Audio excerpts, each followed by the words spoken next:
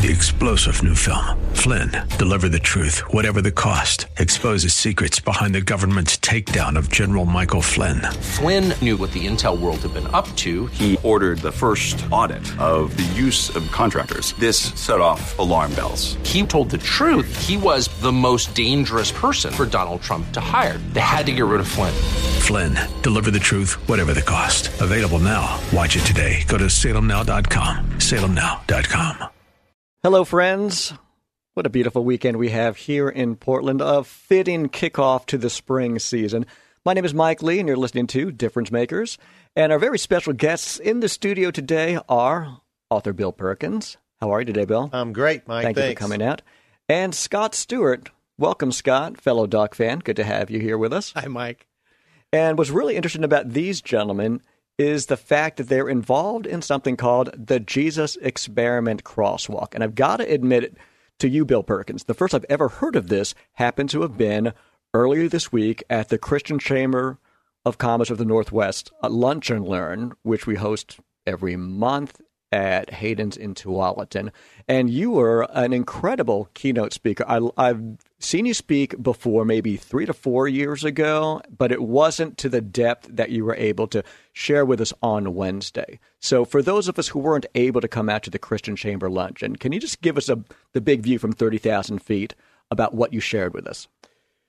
Well, I've been kind of, ever since the Jesus Experiment was published, and I've been living this experiment, Mike, it's just had a profound effect on my relationship with Jesus. And one of the things that's happened is I've been reading through the Gospels every month since, April will be 2 years. And reading through the Gospels every month really brought me into touch with Jesus in ways that had never happened before. And one of the things I'm seeing are lessons from the Scripture that I just hadn't noticed. I mean, for instance, we were talking about John 5, where Jesus went to Bethesda, which was this pool just north of the temple in Jerusalem. It was during the festival of the booths, so you have 10,000s of people outside the city walls living in these three-sided booths with the palm branches over the top so they could see the stars at night. And to that context, with all these thousands of believing Jews in the city, Jesus goes to this place where there are these pools, and it's where all the disabled people are, the blind, the deaf, the lame. And it was into that context that he spotted one man that for 38 years had been in his affliction. And apparently it was such that he couldn't walk. He was carried there, he was carried away, and he was waiting for the moving of the Spirit on the waters because the first person that entered the waters after that would be healed. And in that context, Jesus, spoke to the guy. And the first thing he did was he spoke to his dream. He asked him, "Do you want to get well?" Which seems like an odd question on the surface. I mean, come on, the guy's been 38 years disabled like that. Do you want to get well? But it is possible for us to be in a situation where we have prayed so often for something to happen, and it has not happened for, say, like 38 years that the dream could die.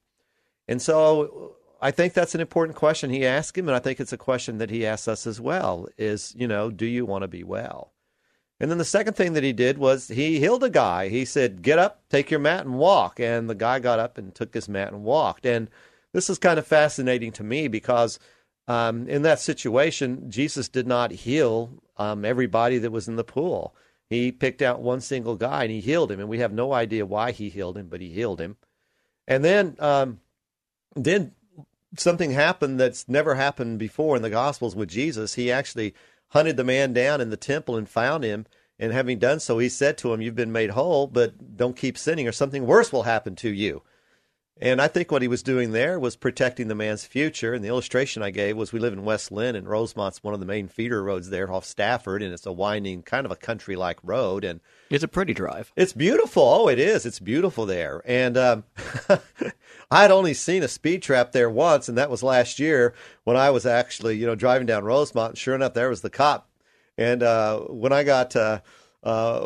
when I had an opportunity, I quickly called my wife and warned her that you need to stop sinning or something worse will happen to you. And she said, "Well, what are you talking about?" I said, "Well, there's a speed trap on Rosemont Road, and if you drive like you normally do down Rosemont, you're going to get a ticket." And I think that's what he was doing with that man. You've been made whole. And of course, there's so many other issues that I was able to talk about in the context of that delicious lunch at Hayden's Grill. And I mean, were you blown away by how good the food is there? You know, I've been going there for enough years, and I'm not surprised. But I they mean, for take a luncheon, good care of us. yeah, Sure. you expect chicken or something like that hadn't got any moisture in it. And man, here we had roast beef and potatoes and bean. It was just delicious. And I've had lovely breakfasts there as well, outside of Christian Chamber functions. Yeah, Good yeah. place to eat. We love Hayden's. But with more time, to really talk about, for instance, what about healing today? And why does God heal some and not all? And when we pray for people, what can we expect if we pray for them to be healed? Lots of things like that also came out in the course of the talk, which, of course, I love to talk about because part of the transformation in my life is, as I mentioned, I used to be a cessationist. And I prayed for someone that got healed, and I wasn't a cessationist anymore. So what does that mean, being a cessationist? Well, I went to Dallas Theological Seminary, and thank God, I mean, I loved it. I learned to study the Word, learned the languages, which I've now forgotten. Got to stint under some great guys, Howard Hendricks, who's now with the Lord, Haddon Robinson, Charles Ryrie, John Walvoord, all these phenomenal men of God and amazing teachers. But one of the things that we learned was that the miracles of Jesus were performed for the purpose of authenticating the message of the gospel and the kingdom of God and the messenger to prove he was truly who he said he was. A litmus test. A litmus test. And so in the beginning of the book of Acts, you also see Peter and Paul and the apostles performing these miraculous signs for the same purpose, I was taught. And by the end of the book of Acts, they've kind of, withered away and are non-existent. And so today, it's not that God doesn't heal. He does heal, of course. I mean, I would, as a cessationist, have held to the idea that he heals, certainly. But no one has the gift of healing. That had passed away, I was taught. And healing is not something that's that happens very often. And I actually was in Louisiana speaking, and I had an opportunity to talk to a woman and pray for her, and on the spot she was healed. And I can simply say that my cessationist theology was kind of overshadowed by the reality of what I had just seen take place in front of me. So did you doubt your eyes? Did you absolutely flip, or what? Well, it was interesting because what she reminded me of was a kid who wants something very badly for Christmas, but they know they're not going to get it. But they keep asking for it anyway, but they don't think they're going to get it. But on Christmas Day, there's a package, can't be what they hope they get. But they unwrap this package and they open it, and lo and behold, it's what they hoped they would get. So their eyes get big and they're all excited, and that's what happened with her. Her eyes got big and she was all excited, kind of almost disbelieving that what had happened had actually taken place. And meanwhile, I'm standing there going, what is going on here? So for our skeptical sides, can you share with us what you witnessed her being healed from? Well, actually, what happened was part of the cessationist viewpoint also was that God does not speak to us today. That is to say, the message from God is in the Bible. That doesn't mean God can't speak to people today. This isn't, I mean, as a cessationist, I never would have said God can't. I would say it's not normative. And in this instance, I was actually in a church as a cessationist, and I kept hearing this name, Lisa, abortion, Lisa, abortion. And so I asked the sound guy, is there someone here named Lisa? And he looked for her and said, yeah, but I can't spot her. And I said, well, if you do, tell me. And he did. And what had happened to Lisa was she had not had an abortion herself, but when her mom was pregnant with her, her dad demanded that she get an abortion, and the mother refused to do so. And so you have a girl that probably had serious attachment issues and some major issues in regards to feeling rejected by her father. And that's a whole different issue. The development of the right side of the brain happens when a child, hardwiring happens when the child's in the mother's womb, and that continues until they learn to speak, when the left side of the brain really begins to develop. That's a very brief summary of complicated stuff. But in this instance, she had some emotional issues that were pretty severe, and I prayed for her first. And in that context, something powerful happened there. And then I asked her if she had any physical issues, and she said, yeah, that her she had acid reflux, and that she was on meds, but that damage had been done to her throat, and she was just kind of living in constant throat pain. And so I prayed for her throat, and when I finished, the pain was gone. Since then, I've seen some things happen a bit more dramatic, but nevertheless, that was the first instance in which I prayed for someone and they were healed. And it's been, it's all flowed from the Jesus experiment. It has. Everything has happened because I lived that experiment, and in living it, connected with Jesus Christ in a way I never have before. So, Bill Perkins, you've written this book, The Jesus Experiment. In the next minute, give us the big picture of your book. Well, in John 10:10, Jesus said, I came that you might have life and have it abundantly. And how do we test that? Well, how about if we follow him into situations like Gethsemane where he was fearful, and we identify what did he feel, think, say, and do. And then the next time I'm in a fearful situation, I ask myself, well, what am I feeling, thinking, saying, and doing, and then ask God to bring me into alignment with Jesus. And as I began to pray that and live that experiment, what happened was I began to connect with Christ in his humanity and understand him in ways that I never had before, in transformational ways. So we are going to return briefly, and when we do, what we want to do is connect what you've come up with in your book, The Jesus Experiment, Bill Perkins, and connect it to you, Scott Stewart, and what's coming up on Saturday, April 19th, the Saturday before Easter, which is the Jesus Experiment Crosswalk. It's going to begin at noon and end at 4, check-ins about 9 a.m. We're going to have more information for you about that. And right now you are listening to Difference Makers on True Talk 800. Clark Hilton is a good-looking man across the glass. Congratulations on fatherhood, my friend. Nice to see you less sleepy than last week. It gets better until they become teenagers. But our special guests in the studio today are Scott Stewart and Bill Perkins, and we're talking about not only Bill Perkins' book, The Jesus Experiment, but how that led to the upcoming event on April 19th, the Jesus Experiment Crosswalk. You may want to find more information online at jecrosswalk.com. The Jesus Experiment Crosswalk also has a Facebook page. And let's get back to you, Bill. Tell us how we went from your experiment, the Jesus Experiment. What's the big picture in 30 seconds or less?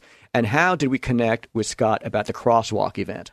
Well, the Jesus Experiment, of course, brings people into a deeper relationship with Jesus.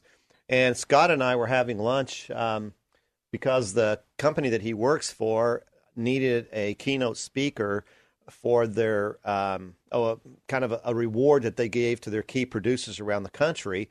And the person, so they asked Scott for a recommendation, and he recommended me, and we got together for lunch. And having recommended me, wanted to know if it was something I would like to do. So we got together for lunch, and towards the end of that, of course, I was telling him about the Jesus Experiment, how God was changing my life through this whole process. And then he shared with me a vision that he had that was very vivid and very real. And out of that vision really came the combination of the Jesus Experiment with this idea of a crosswalk in Portland. So let's put you on hold, Bill Perkins. And Scott Stewart, I'd like to introduce you to our listeners. Can you give us a background of where you're from, where you grew up, and how this led to the crosswalk vision? Native Oregonian, been here for 54 years. Duck fan, yes, Mike Lee and I. We are. Hopefully the Beavers will still listen. Well, I'm a Beaver fan. I'm listening. You know what? I heard an interesting argument about that, and that was that Beaver fans always want the Ducks to lose, whereas Duck fans don't wish anything ill against the Beavers unless they're playing the Ducks. I wonder the validity of that. You know what? That's another show segment. Clark shaking his head harsh. at me. You're being so harsh. We better get back to Scott Stewart here. We'll drop our duck talk. I won't go there. That's too political for this morning. Anyway, I've been a native Oregonian here. I met Jesus at age 15 and been growing in Christ ever since. Attended a church that I would consider conservative. So like Bill's background, many of our pastors at our church had Dallas theological background, Multnomah University, Western Seminary. It's one of those things that happened to me that was so out of character. 2009 Northwest Men's Conference, in which Bill was one of the keynote speakers there. Joe White from Kanakuk Camps and Men at the Cross Ministries was the featured speaker. It was a Friday night, and I'm sitting with a couple of my buddies, and this is a men's conference, so there's 700-800 guys there. And as Joe White is doing a one-man dramatization of a Roman cross builder, he's been told by the Romans that he needs to get 3 crosses built ASAP, and if he doesn't get them done in a specific amount of time, that they're going to throw him up as a 4th. So he's not real happy. He's scowling. He's coming in and he's talking, and you're wondering as a person in the audience, where's this leading? And so he gets up there, pulls out his tools, and begins to hack and hammer and chisel on the wood. and the wood chips are flying into the audience. And so it's pretty riveting. And as we're sitting there, I see the screen behind the podium light up with what I saw was the steel bridge. And I saw hundreds of Christians carrying life-size crosses going across it. So I leaned to the right to my buddy Mark, and I said, how did he do this? How did he pull this off without the Christian community knowing that he was doing this? We would have heard about this, and certainly it would have cost thousands of dollars. And Mark looked at me and he said, buddy, I don't see a thing. And I just went, oh boy. So I turned to my left to Kent, my dear friend, and I said, Kent, do you see what I'm seeing up here? And Kent goes, I don't see anything. So I told Mark, Kent, and Larry, my three buddies, I called Joe White after the event was over, and Joe said, you know, buddy, I don't know what it means either, but if you figure it out, I'm all in. And I told my wife, and I stuffed that for 2.5 years. And that brings us up to Bill. When we met in January of 2012, my insurance company called me, my vice president of marketing. He said, hey, we know you know Randy Alcorn. Can you get Randy to come speak at this top agents convention? And I laughed and said, no, Randy doesn't do the business rah-rah stuff. But I'd been reading Bill's book on Christian leadership and devotionals, and I remembered him from 2 other events where he was talking, and he was very business related. And I said to Dan, Dan, I know this guy, Bill. I think he might be able to fit the ticket. And he says, well, tell him this is what we want and see if he'll do it. So I called Bill out of the blue and I said, Bill, you don't know me from Adam, but I've got a paid-for event and they pay good money. They'll fly you back there. Are you interested? And Bill said, well, yeah, that's what I do. So we met. And as Bill said before, he told me what he did. I said, you're perfect for this. And then he said, you know, I can't really give you anything for this, but I do have a new book that just came out. And I looked at the front cover of the book and I saw this footprint on water. And I thought, wow, this is really unique. I go, Peter or Jesus? And he said, Peter. And I said, okay, so do you really believe we can walk on water? And he leaned over and said, absolutely. And right at that moment, I knew I had to share with him what I saw. And he's the only other person other than those other people 2.5 years prior to that I mentioned this to. And Bill leaned forward and he looked at me and he says, are you kidding me? And I looked at him and said, pretty crazy, huh? And he goes, no. He goes, Scott, I've been praying for this. And I went, don't patronize me. You have not. And he goes, no, I have been praying for this. I tell you. He goes, if I got a couple guys together next week, would you be willing to come down and share this with them? I said, well, sure. I'll come down. And I walked away literally from that meeting and I thought, that's not going to happen. And Bill called me the following week on a Monday and he says, look, come down, meet us here. I want you to share that vision.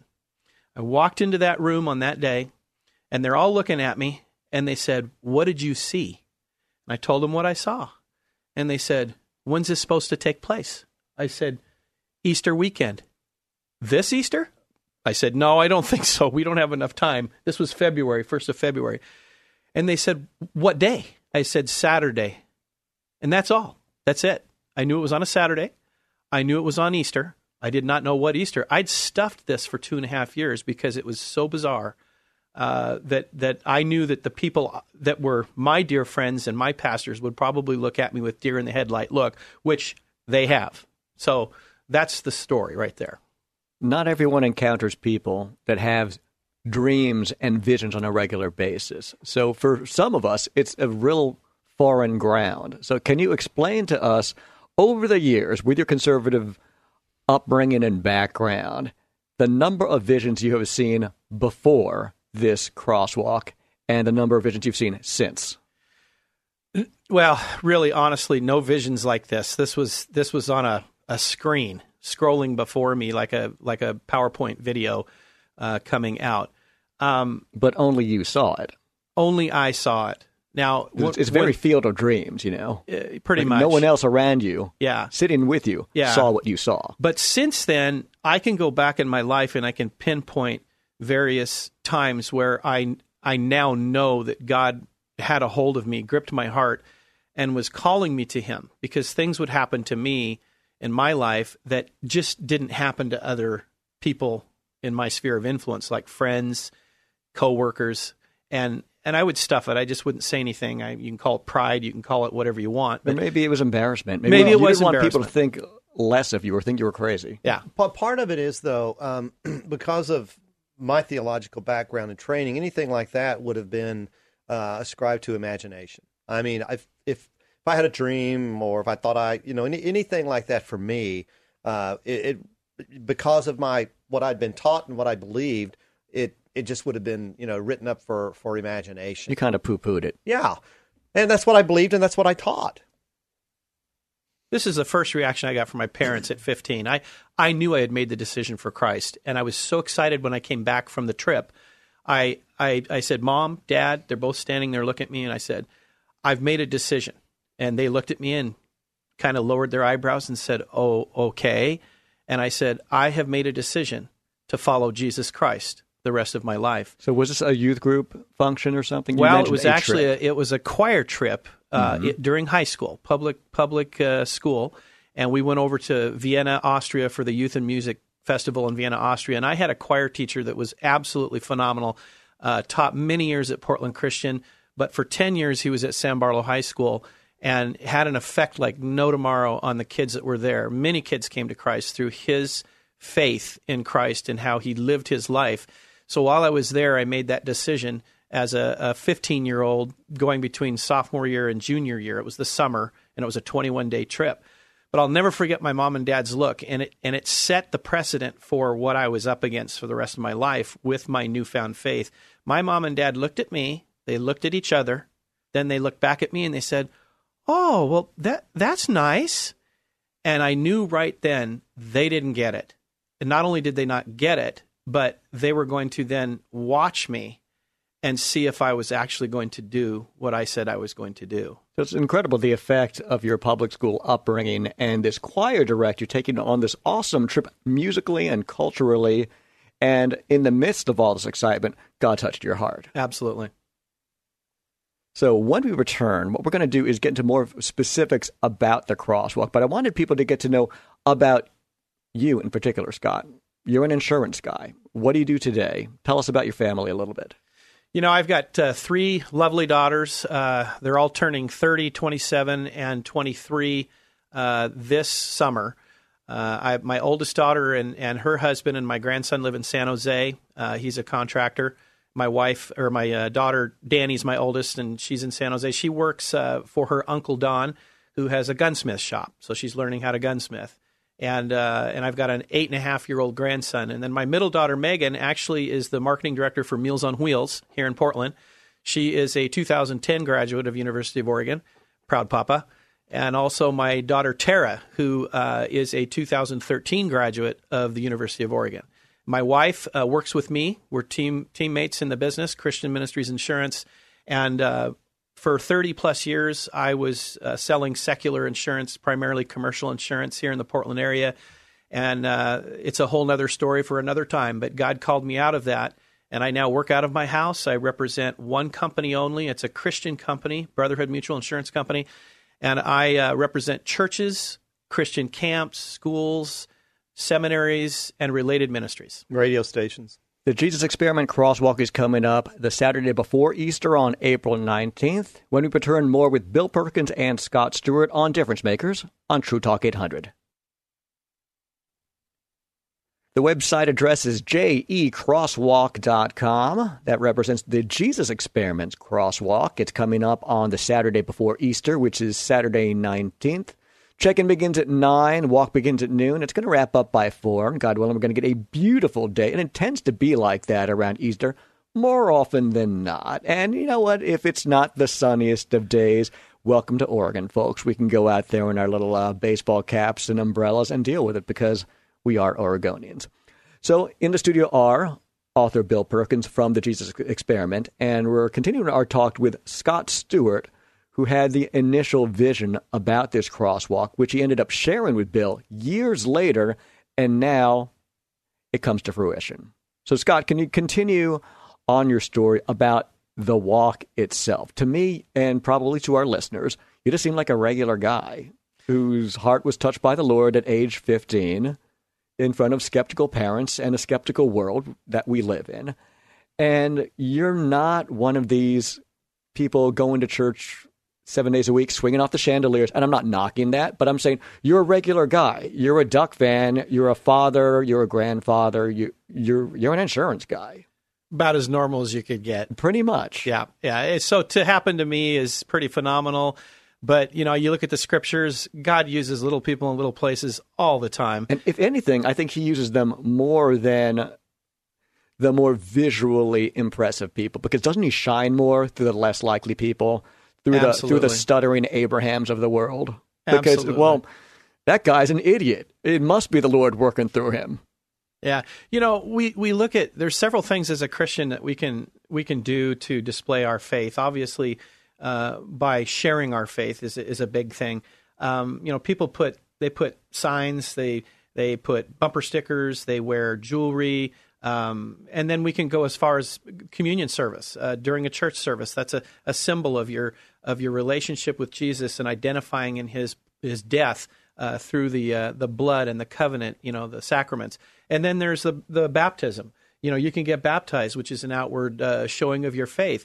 And this carrying of the crosswalk is just another way. Jesus said in Matthew 16:24, if you really wish to follow me, you must deny yourself, which is what Bill talks about in his book. It's talking about denying ourselves and understanding who we are in Christ. And Jesus said, you got to deny yourself. I have to be number one in your life. And when I become number one in your life, then you can pick that cross up. And I will bear your burdens, but you need to pick that cross up. And it's not a leather-lined, air-conditioned instrument. It's an instrument of death. And it's a signal that we must die to ourselves and we must live in Jesus Christ and follow him. So this experiment, this crosswalk, 3 miles, it is not for the faint of heart. That's a 45-pound cross, 3 people carrying it. The person in the front is going to carry the brunt of that weight. But it's a 3-mile or a 5K walk. And I guarantee when you finish this silently in front of downtown Portland, you're going to have a little bit different perspective on what your Lord and Savior did for you. So tell me, both Bill and Scott, why are you doing this? Why are you doing the Jesus Experiment crosswalk? Is it a Christianese, churchy, rah-rah, look at us type moment? Where is your heart on this? Well, let me say what it is not. What it is not an evangelistic effort. Our purpose is not to hand out gospel tracts as we, walk along the waterfront, carrying these crosses. It's not to, obviously, it will make somewhat of a statement, but the real purpose of this is live this experiment, connect with Christ, and then find out what happens when we follow in his steps. It is a silent walk. We're encouraging people not to get involved in conversations, to just focus on Christ, make it a quiet walk.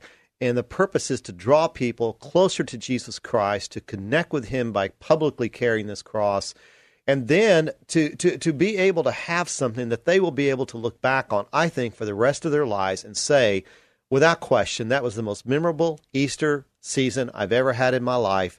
Every Easter, maybe I've gone to a breakfast, maybe I've gone to a Friday night dinner, maybe I've gone to a Saturday morning breakfast, but what I have never done in the season of Easter, the Saturday before, is carried a cross through my city like we are going to be doing on Saturday morning. In that sense, I think it is going to be a very powerful, memorable experience for individuals, their friends, their family members who helped him carry the cross. And as Scott said, the person up front carries most of the weight, but again, there's 3 people carrying it, so you can switch around and keep the weight from being something that would actually, discourage somebody from wanting to carry it.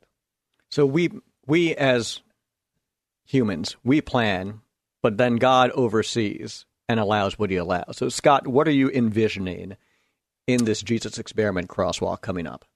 For me personally, it's a time for me to make a stand with my faith. The church is taking it into shorts right now. Nobody can deny that the church is being attacked, whether it be politically, whether it be spiritually, especially here in the Northwest. We're the least churched population in the nation. 3 out of 100 people attend church here in Oregon, and we're just 1 behind or 1 ahead of Washington, which is 4 out of 100. You go anywhere else in the United States, and it's 3 out of 10, 4 out of 10. But we are a very dark place here. So for me, it's to make a stand for my faith. But for others, it's going to be a time for recommitment. It's reconnecting with the Savior. It's stepping out in the fear. Jesus says perfect love casts out all fear. When you carry this cross, it's a symbol that you're willing to put your life on the line for the person that you've placed your faith and your trust in, Jesus Christ.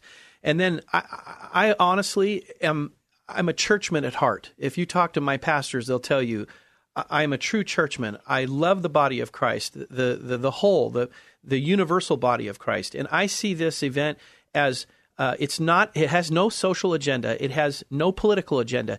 We're not bringing signs. We discourage people from bringing signs. Do not bring signs. Do not bring statements. Do not sing. This is a silent walk. The cross of Christ has the same relevance today that it did 2,000 years ago. And unless we can come to the foot of the cross, we will not be able to be, as Bill says in the Jesus Experiment, we will not be able to experience the abundant life that Jesus is willing to give us if we can't lay our cares and our worries at the foot of the cross. And I want to see the unification of the body of Christ. I want to see interracial. I want to see both Pentecostal and conservative, both denominational and non-denominational, Catholic, Protestant. This is a time for the unification of the body of Christ to come together so that those watching it will be able to say, look they're one. They are one in the body of Christ. And that is probably the biggest thing that God has for us as a people is that we're unified. It's the unity of the body of Christ. Yeah, and it's really cool to think about that. We will have people from different churches and different denominations that will be participating in this. This is not a church-sponsored event in the sense that it's not an identification with a particular brand of Christianity. Anyone who is a follower of Jesus Christ, we invite them to join us, to take up their cross, and to follow Jesus Christ in this sort of a public display of following in his steps. I love the events and the functions and the productivity that we're seeing lately. For example, we had Ignite, which was a women's conference of all ages, races, and denominations. They had a citywide worship band. They had art of dance. And it wasn't about look at me. It was about look at him. It wasn't about my building or my denomination. It was about we as the church, the body of Christ, which transcends all walls or meeting places or buildings altogether. So it's really, in my opinion, an encouraging thing to see, and hopefully momentum will build from this. So do you have any reservations for anyone going through this? For instance, I wouldn't say necessarily an age limit, but a strength limit. You're equating this to a 5K, not just walking or running a 5K, but carrying a physical heavy cross. So what common sense boundaries or suggestions would you have? Well, if people have some issues, physical issues, you can still carry the cross. Just don't be the guy or the gal in the lead carrying the brunt of the cross. Be in the back. The back is very lightweight. The middle is semi-lightweight. And as Bill said before, we don't discourage people from talking while they're walking. We don't want them to do that, but they need to communicate with one another if there's a little pain going on. So if somebody needs to switch positions, they can just stop for a moment and one person can come to the front, the other person drop to the middle. But we are concerned that youth under the age of 15, they really need to be with their parents or with two other adults. So we're not discouraging youth, but we want to make sure that this is appropriate. It's age appropriate for the weight of the cross and the balance of the cross, the way that it's being held. And you can see that on the website. There's a video, and it shows you how to carry that cross. And we will also give you instructions the day of. And that website address is jecrosswalk.com. They also have a Facebook page at The Jesus Experiment Crosswalk. And that's going to be coming up on the Saturday before Easter. That is April 19th. Bill, would you like to add to that? Well, we actually did a little test walk last year in Tillamook. And I think we probably had between, I think around 20 crosses if you take them all into consideration. And I mean, there were crosses with, elderly women carrying crosses. There were teenagers carrying crosses. There were men carrying crosses. And it was really cool because what we got most of all were honks of affirmation and thumbs up and other people that understood this was a spiritual exercise. The believers were celebrating with us. And I think even people who weren't respected the fact that this was a silent crosswalk. No one's carrying placards or signs or handing out tracts or any of that sort of stuff. This is a personal act of devotion to Jesus Christ. I wouldn't imagine Jesus out on the top of a flatbed trailer with a megaphone and a PA system. Yeah, right. So thank you for sharing with us about the Jesus Experiment Crosswalk, Bill Perkins and Scott Stewart. You are listening to Difference Makers on True Talk 800. Welcome back to Difference Makers on True Talk 800 with our very special guests, the author of The Jesus Experiment, Bill Perkins, and Scott Stewart. You're in the middle of sharing not only about your background and upbringing and how God gave you this vision for the Jesus Experiment Crosswalk years ago before you had met Bill Perkins here. So tell us about your earlier statements, guys, about how unchurched the Pacific Northwest tends to be and how this event can help make an impact toward that. Yeah, we live in I would call it a cloud cover of darkness here in the Northwest. One of the most beautiful places, clean air. I've been to almost every state. This is, I don't want to make this a push for Oregon and to move here, but we live in one of the most beautiful states that there is. The unfortunate part about it is, spiritually, we're about as dead as a doornail when it comes to those things. So when you look at, the spiritual darkness that is faced with, we've got some really powerful ministries that are going on here. Luis Palau is one of them. We've got some of the number one ministries dealing with the sex slave trade because Portland is the sex slave trade city in the whole United States. We're known for harboring terrorists. I mean, this is an area that is dark. And so God, I feel, is about ready to bust loose here in this area. And I feel that's one of the reasons why Bill wrote that book, and he gave me that vision. I'll just hop into the Chris Tomlin concert that was on last year. Tell us about that. And it was the first. It was. I hate to say this. I don't go to concerts, but my wife said you've got to go with me.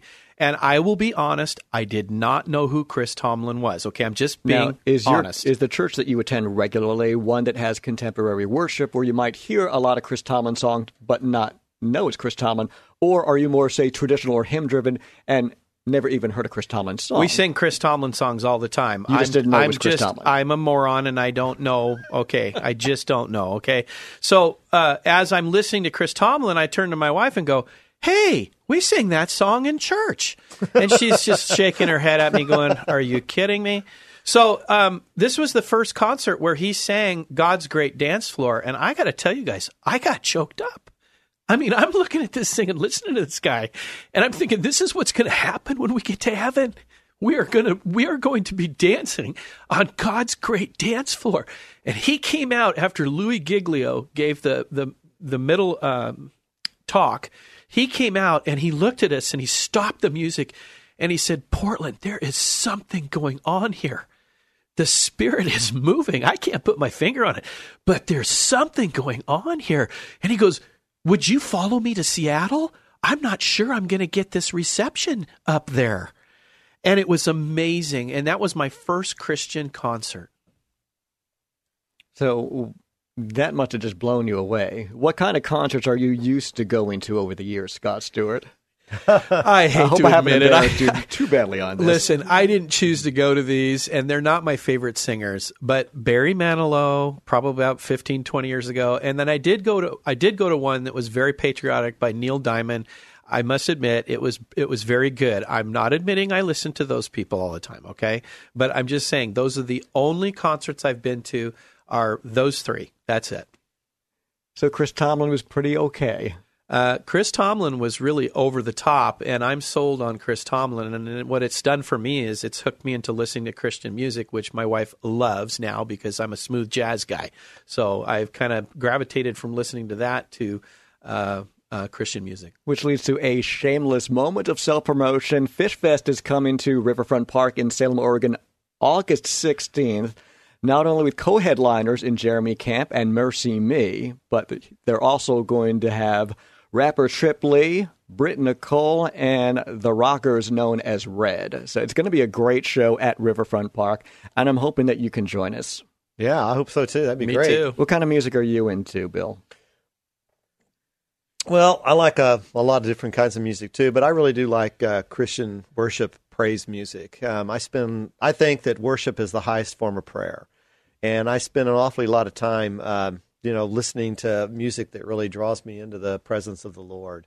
I love Jesus culture. I like Chris Tomlin. I like that sort of music that just really lifts up the Lord and enables me to enter His presence as I worship. On the secular side, hey, I like. I've got so many stations on my Pandora that it's hard for me to identify any particular brand that I like, because it goes all the way from classic to country western to pop to, I like a wide variety of music. But my favorite is definitely worship, because that really ushers me into the presence of God, allows me to praise Him. You're on a desert island, and you can take 3 CDs with you. Who do you bring? Well, I guarantee you, I'm gonna bring Jesus culture. I'm going to bring. I'm going to probably bring some Chris Tomlin, and then I would probably also like to bring some classical. Very good. Scott Stewart, how about you? Do we have Barry Manilow and Neil Diamond in our repertoire? No. This reminds me of a confessional in here, so I might as well just confess my sins before the world. I am a sap when it comes to Christmas music, and my family knows this. They just shake their head, but... and certain people, when they call me on the phone, they'll say, "Is that Christmas music you're listening to in the background?" And I have this on Pandora when I'm sitting at my desk. I listen to Christmas. Usually it's a smooth jazz combination of Charlie Brown, which is my favorite CD. I adore the Vince Guaraldi trio. Anything by Vince Guaraldi is absolutely fantastic. The Carpenters' Christmas album is absolutely the best Christmas album ever. And then I would go with Manhattan Transfer's first Christmas album. That's jazz to me. I'm really into that. But, when you look at Christmas music, I listen to it from November 1st to March 31st. So I'm actually going to go into a state of depression here pretty soon, because March 31st is approaching. That is really weird. Couple of Christmas regular music guys all the here. time. What can I say? That's kind of interesting, Scott. I didn't know that one. Scott Stewart and Bill Perkins. Make sure that you come out, folks. It'll be in Portland. The check-in location is, conveniently enough, at the Oregon Convention Center in the south parking lot. All the details on the day, which is Saturday before Easter, April 19th, they're going to be up on the website, jecrosswalk.com. They also have a Facebook page up at The Jesus Experiment Crosswalk. Bill Perkins, anything you'd like to share in our last minute or two? Well, I do believe that as folks go to the jecrosswalk.com and watch that video, I think they're going to be inspired. And I really hope that a lot of the people out in the listening audience are going to be able to join us on this. Really, I think it's going to be a milepost event. I believe that it will be one of the most memorable experiences of their Christian life. And I'm looking forward to seeing as many of them as possible there at the Convention Center on Saturday the 19th before Easter. And how about you, Scott Stewart? Well, the one thing I want to remind people is that this is pre-registration only. We're not taking registrations on the day of. So when you check in, you've got to pre-register, bring your slip of paper with your barcode on it, and that registration will probably stay open prior to the event up to the Give us a time of the deadline. event.